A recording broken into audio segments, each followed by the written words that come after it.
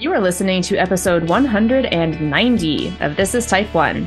Today we're talking about how to modify recipes to be T1D friendly. So we all know that there are a lot of cookbooks out there in the world that claim to have like healthy eating options for daily life, like vegan, low carb, Martha Stewart cookbooks. Like cooking in general is really healthy, like if you do it at home. But at the same time, there are a lot of cookbooks out there that make a lot of claims that they can't necessarily own up to. For example, you open up a cookbook you find wherever and you realize that the claims that they're making on the cover are not actually true, or they don't really know what they're talking about.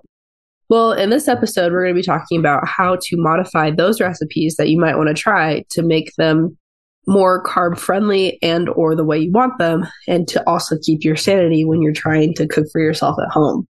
To give a little background, this year I decided I was going to cook my way through a 5-ingredient cookbook, which sounds pretty easy to do, but at the same time, it's a little rough because when you realize that most of the recipes are only like meatloaf or stew or heavy carbs or breads or desserts, there's like 30 plus options for one actual low carb meal that I found that I can actually eat. So I started to deep dive into what I can do to make cooking really sustainable for me and my blood sugars, but also to keep my sanity and keep it still super simple and like 5 ingredients or less. So one way that I noticed that I can reduce my carb intake and adjust some recipes is instead of doing like heated oats, not cooking your oats and doing like overnight oats actually will save you carbs, because when you don't cook oats, apparently the carbs are not as much. I found this out by trial and error because one day I was making myself like heated oatmeal and I ate it and I was like, oh, wow, this is great. I put in my little carbs for it. And then, of course, per usual, you go higher after you eat oats. So then the next day I did overnight oats for breakfast, which are awesome, by the way. I love those. I accidentally forgot to bolus until I got to campus, like 20 minutes later, which it wasn't a big deal. I had my insulin pump on and my CGM, so it wasn't huge, but still, I noticed my blood sugar, one, didn't skyrocket. So I kind of just waited to kind of see what happens. And as soon as my blood sugar would go up, I would bolus for it just to see what would happen. Yeah. So because I have no idea what the difference is, what is the difference between just oats that you heat up and overnight oats? Okay, so oats that you eat up, they're the same thing. They're both oatmeal, like regular, like, oh, I'll just cook with these. Like I do cooking oatmeal, or I do cooking oats. So like overnight oats are where you put like oats and in a container with almond milk and like chia seeds and basically anything you would put in regular oatmeal, like heated oatmeal, into the fridge for overnight. That's why they call it overnight oats, because it turns into like an oatmeal consistency, just cold. And so heated oats are like regular oatmeal. So with the overnight oats, do you just eat it cold or do you actually heat it up in the morning?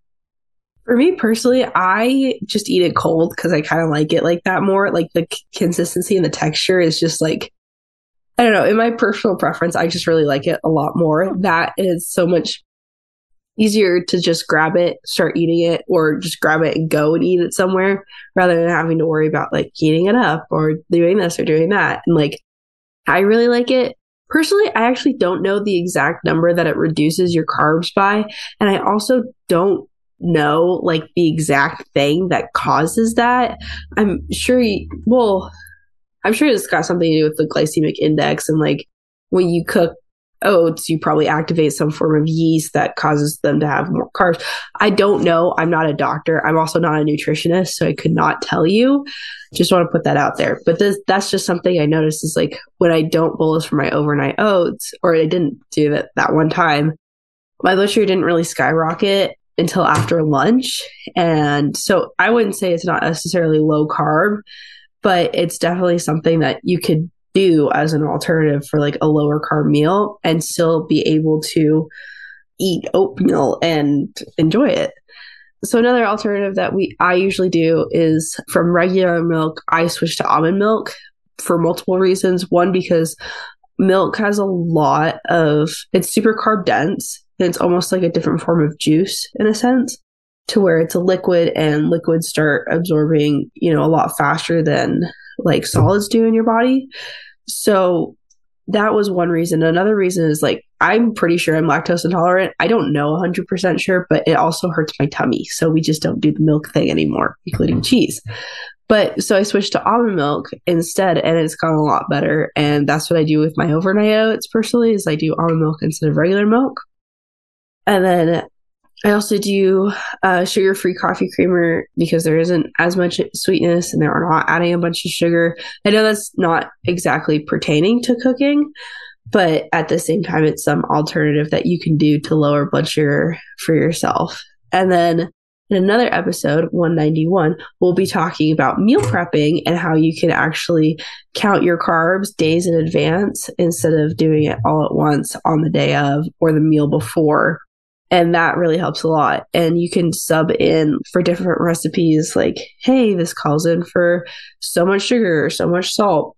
You can reduce that so you don't actually put in that much sugar or that much salt unless you're like baking or something, and then it's like a whole different ballgame. But when you're cooking, like say you're making a stew, you don't necessarily have to put in like 3 cups of sugar for 2 gallons of soup or whatever, stuff like that, where you can actually reduce the amount of like sugar you're cooking with or flour you're cooking with, depending on what it is. And then finally for me, for one of my alternatives is using alternative flour instead of regular flour.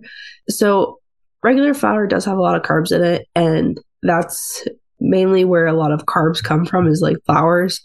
That's the basis of pasta. It's the basis of breads and cookies, and all of these heavy carb things all have a common ingredient, which is flour in them.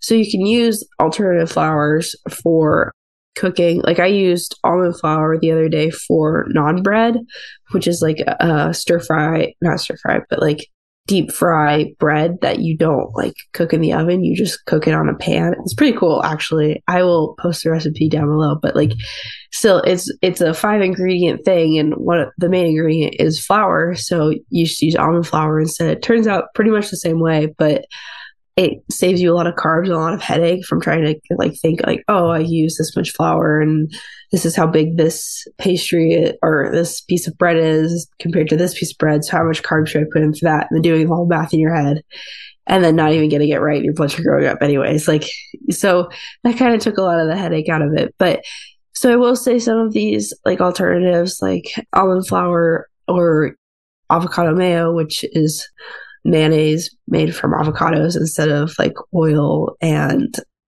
eggs instead. They can be kind of expensive. So if you're on a really tight budget, there are ways to make this work, but just know that like if you're going to switch to some alternatives, you might see a little bit of a jump in your grocery bill, which is totally fine. And if it's a good trade-off for health versus expense, doing it safely and like in small ways can really improve a lot with like your blood sugar control too. Yeah, when you're talking about paying more now for healthier foods, that means down the line when you're older, you're paying less for the healthcare costs to keep you healthier, fix you from different diseases or different ailments that befall you because your diet was trash earlier in life. So my ways of making things more type 1 diabetes friendly when I'm in the kitchen, the top of my list is to have my husband do it. Because he is the chef in our household. And while I do technically make like most of my food, he does make a lot of stuff that I end up using in my food. So he'll like chop all the vegetables or pre-cook the meat or portion out the meat, or basically have me be his guinea pig for some recipes that he's trying out for his website. But if I can have my husband make my food, then that is an all-around win for me. Kind of the default one that he was talking about for ways to make recipes more type 1 diabetes friendly is to either take bread or products out of the recipe, or switch the bread from something that's bread to something that's more low carb, like as Jesse was saying, something made with almond flour or coconut flour, or something that's alternative to just the typical high carb flours that we all grew up with. And my thing about the taking out of the bread is that the bread is like the vehicle for the thing that is in the bread. And if the thing that is in the bread is good by itself, then why do you need the bread for it? I will say that sentiment reminds me of a scene from the movie The Menu, where this lady just like, they give them no bread. The actual chef gives them no bread. And she's like, there's no bread. And she's like some high-end food critic or whatever. And she's like, there's no bread. And he goes, well, that's the point. You're supposed to enjoy the sauce. And she was like, but there's no bread. She just could not wrap her mind around that. You could enjoy just the sauce and not the bread. Yeah, pretty much. Another alternative for cooking, at least, is when a recipe calls for milk, my husband will do a ratio of heavy whipping cream and water, because that cuts the cream down to be more of the consistency of milk. And there's like none of the carbs, because heavy cream is very carb light, which is why I also use heavy cream in my coffee instead of like typical creamers and stuff like that. I also do bulletproof coffee, which I do with butter, heavy cream, MCT oil, cocoa powder, and vanilla. And that kind of leads me into another point, which is you can use natural sweeteners that have nothing to do with sugar. Like vanilla is kind of a sweet ingredient for a lot of things. That's why we put vanilla in baking products. That's why we put vanilla in, well, that's why I put my vanilla in my coffees, because it helps give it a little bit of sweetness without any of the sugar. So you can look for natural sweeteners like that. Another one is to really just experiment with a bunch of alternative ingredients. You can do a Google search for low carb ingredients for foods and just experiment with what comes up. And you might find that you like those alternative ingredients more than you like the recipe that has the original high carb ingredients. So it's really just about taking the time to experiment and figure out for yourself what you like. Another thing is to keep with the more natural stuff than all like the fake stuff. This is, I think, in particular with, what is it? Artificial sweeteners, that's the word. The word I was looking for is as people who are eating low carb, people who eat low carb tend to go more towards artificial sweeteners because they still want the experience of sweetness that sugar provides, but without any of the carbs.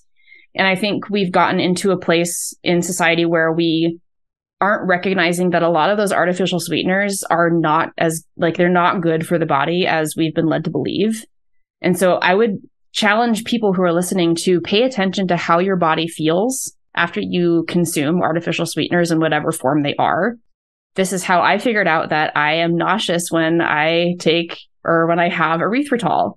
And erythritol is like the staple keto sugar ingredient for baked goods for keto.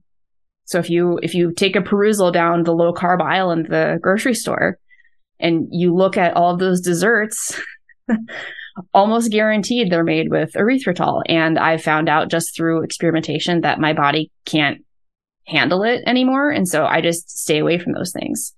So that's another basically tip to make your stuff low carb or your stuff type 1 diabetes friendly is to pay attention to how you feel and then be okay with letting some things go. That doesn't mean you're restricting yourself or like cutting out entire food groups. It's just listening to your body and paying attention to how you feel when you eat and how you feel after you eat. And that leads into another thing about paying attention to hunger.